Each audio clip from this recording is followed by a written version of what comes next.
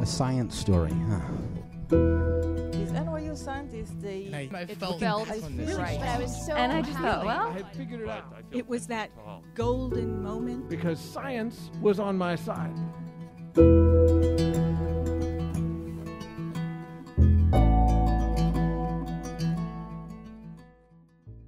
Hi everyone, I'm Ben Lilly, and welcome to the Story Collider, where we bring you true stories of how science has affected people's lives.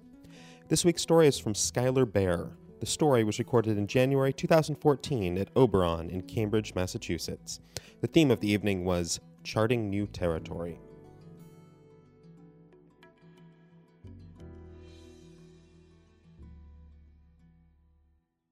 So almost a year ago now, I was sitting in a room with my dad, just across the river actually, talking about the science of, I think, protein folding or neurotransmission or something that I don't understand, even though I lay claim to being a biologist. And these kinds of conversations have gone on my entire life. Where my dad says, "Hey, Sky, did you read about the science thing?" And I'm like, "No, Dad, I didn't read about the science thing." And then he proceeds to tell me all about the science thing. And somewhere when he's talking, I say, "Well, shit, I should probably go look that up." And then I go read about it later.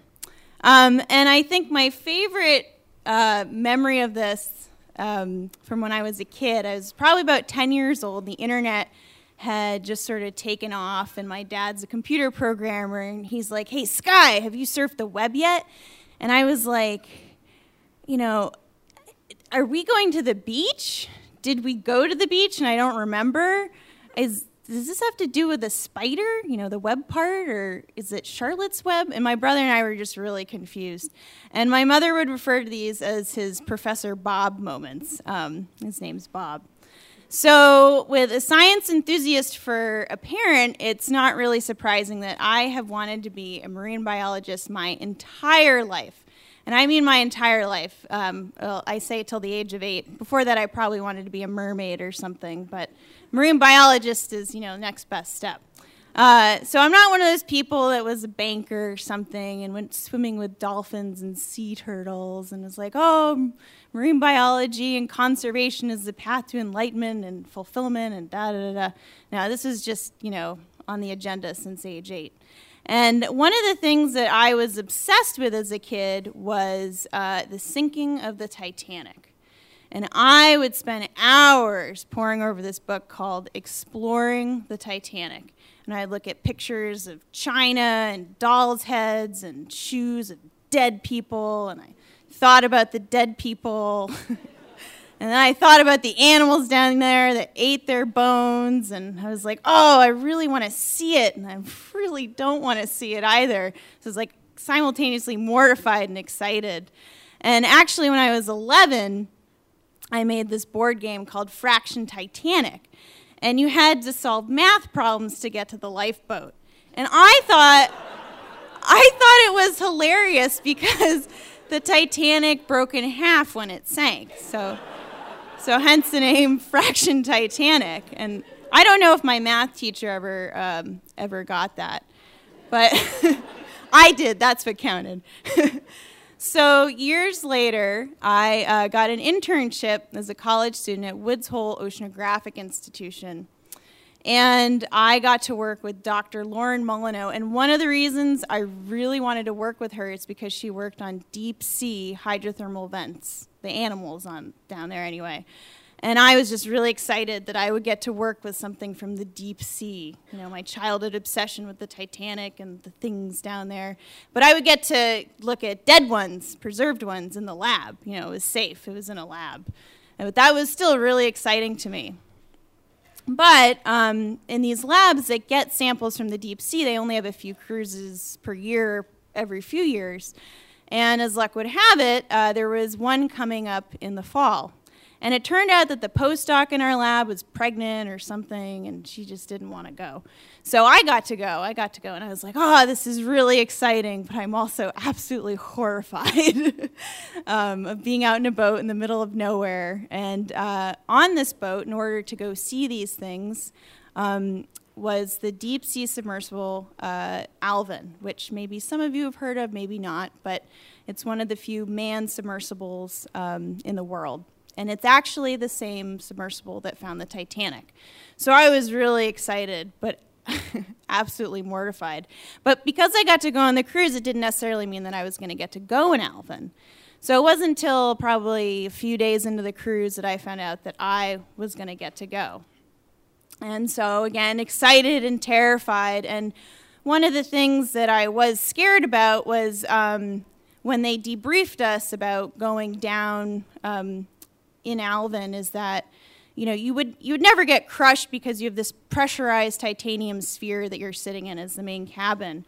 But they said to us, they pointed to this lever at the bottom of the cabin, and they said, so if you get stuck on the bottom, you have 3 days of food, water, CO2 scrub air. But if no one comes for you, you just push this lever, and it releases the cabin from the rest of the ship, and you would go shooting up to the surface. But since it's never happened, we don't know how fast you would go up. And I was like, great, I can't wait to die that way.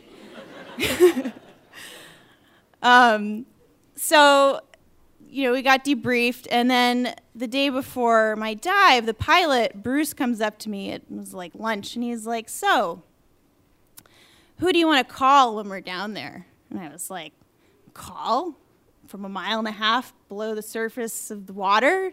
What are you, crazy? And I was like, so I just said, what do you mean? And apparently they had to test this underwater phone system for the next cruise where this scientist was going to talk to a classroom. And so I was like, okay, well, I guess I'll call my dad. I didn't have to think twice about it. Just call him at work, see what he's up to. But we arranged it ahead of time, so it wasn't a surprise. And so the next morning, I'm really nervous. I don't drink any coffee because I don't want to have to make a bowel movement. And so I'm just going to explain to you more about what getting into Alvin is like. So only 3 people can fit in Alvin, and it's a 6-foot diameter sphere. So that means that once all 3 of you wedge in there, you could practically play patty cake, probably, sitting cross-legged. If you leaned over a little bit more, you could probably do it. So, and inside this patty cake sphere, you have basically the entire contents of a spaceship plastered all over the walls. Everything is orange, red, yellow, maybe some green, just lights and monitors everywhere and screens. And then you have 3 tiny portholes with glass that's probably at least 3 times thicker than that on the Pope Mobile or something. So, and you can barely put both of your eyes in it. And there were some cameras to see what was on the outside. So we all get in. The frame of the boat puts Alvin in the water. Some of the crew are swimming to release the boat release Alvin from the tether it's on. They moon us, and that's great. And then that was a surprise. They asked us if we saw some moonfish, and I did. I missed the fish, though. And so we go down to the bottom, and we set up a call to my dad. And so the thing is with these calls is that everyone can hear everything in Alvin. They make a recording. Everyone on the bridge of the ship can hear it. Your advisor can listen to the tape later to find out what went wrong or what went right or whatever. So there are no secrets in this at all. And I feel sorry for anyone who thinks there are. And so we set up the call to my dad. And one of the first things he says, he goes, so you see any giant squid down there? I'm like, no, Dad, it's hydrothermal vent. There aren't any giant squid down here. It's really embarrassed. But I mean, what else was he going to ask, right? So, but I do start telling him about what is down there. And, never in a million years would you guess what is at a hydrothermal vent. You're sitting in this canyon, and there's all this shimmering water coming out of the cracks. And there are all these tube worms at all these strange angles, and they're white as bone with these bright red gills. And it almost looks like a rose garden, but a very strange one. And there are all these white ghost crabs scuttling around and purple fish and just the most amazing things. And then you're just I am sitting on top of a volcano, basically. And it is so absolutely amazing. And I was just so impressed with nature in that moment. And then the pilot asks me later on, he's like, so did the dive deliver? We're still down there. And I'm like, well, I really wish that I had seen a Dumbo octopus. And then like 10 minutes later, a Dumbo octopus appeared. And it like flaps its ears. It's really cute. It kind of looks like Dumbo, except it's an octopus. So it was just like the whole day was for me. But on the way back up, I really had to pee. So again, 6-foot diameter sphere, 2 men, me, 21-year-old girl. And as a woman, there's not a lot of head space, and you have to get the right crouch going on. So your thighs are getting a workout to get the right squat position for peeing. And then you have this small red container to pee in, but then you also have this odded, very, very narrow female adapter. It's basically a funnel, but like not a helpful sized funnel. It was like long, and I was like, oh my God. So I had to like aim 2 things under my legs while squatting. And then in order to maintain some privacy, I had to sit in the middle of Alvin and put up 2 wool blankets that were basically cheek to cheek. And then I had 2 guys on the other side. And I had to pee so badly, like I do now, actually. And I was like, but I don't want to pee too hard because I don't want to be that girl that peed all over Alvin. It was like the Bridget Jones of deep sea diving is just going through my mind. I finally peed a little bit just to relieve myself. And then we got back to the surface, and as tradition with first dive, they'd dump a bucket of cold water on my head, which made me want to pee even more. But it was like the best day of my life, really. I got to go to the bottom of the ocean, and I got to share it with all these people. That's what made it so great, was that I got to share it with the crew, the pilot, my advisor, classrooms that I talked to later on. And my dad, I got to call him from the bottom of the ocean. And I couldn't understand why anyone would want to go drill at these sites when there's so much biology there that you could study forever and still probably not figure out how they're even living off of a hydrothermal vent. And it is a day that I carry around with me everywhere. And it is a day that I got to be brave. I got to be like an oceanographic explorer like Cindy Lee Vandover or Sylvia Earle, but not James Cameron. He was a director first.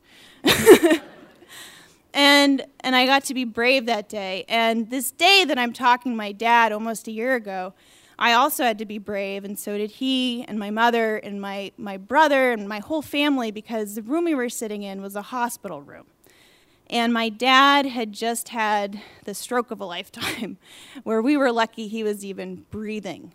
He was pumping blood through his body and talking to us. And here he was saying to me what he said to me his whole life. So, Sky, did you read about the science thing? And I'm like, no, Dad.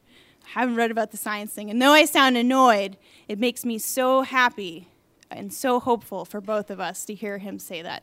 Thank you.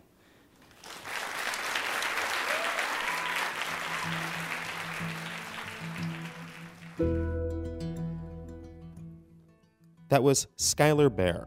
Skylar is a native to the suburbs of Boston, Massachusetts. She's been pursuing a career in marine science since the age of 8 and is currently working on her PhD in marine reproductive ecology at the Darling Marine Center in Walpole, Maine.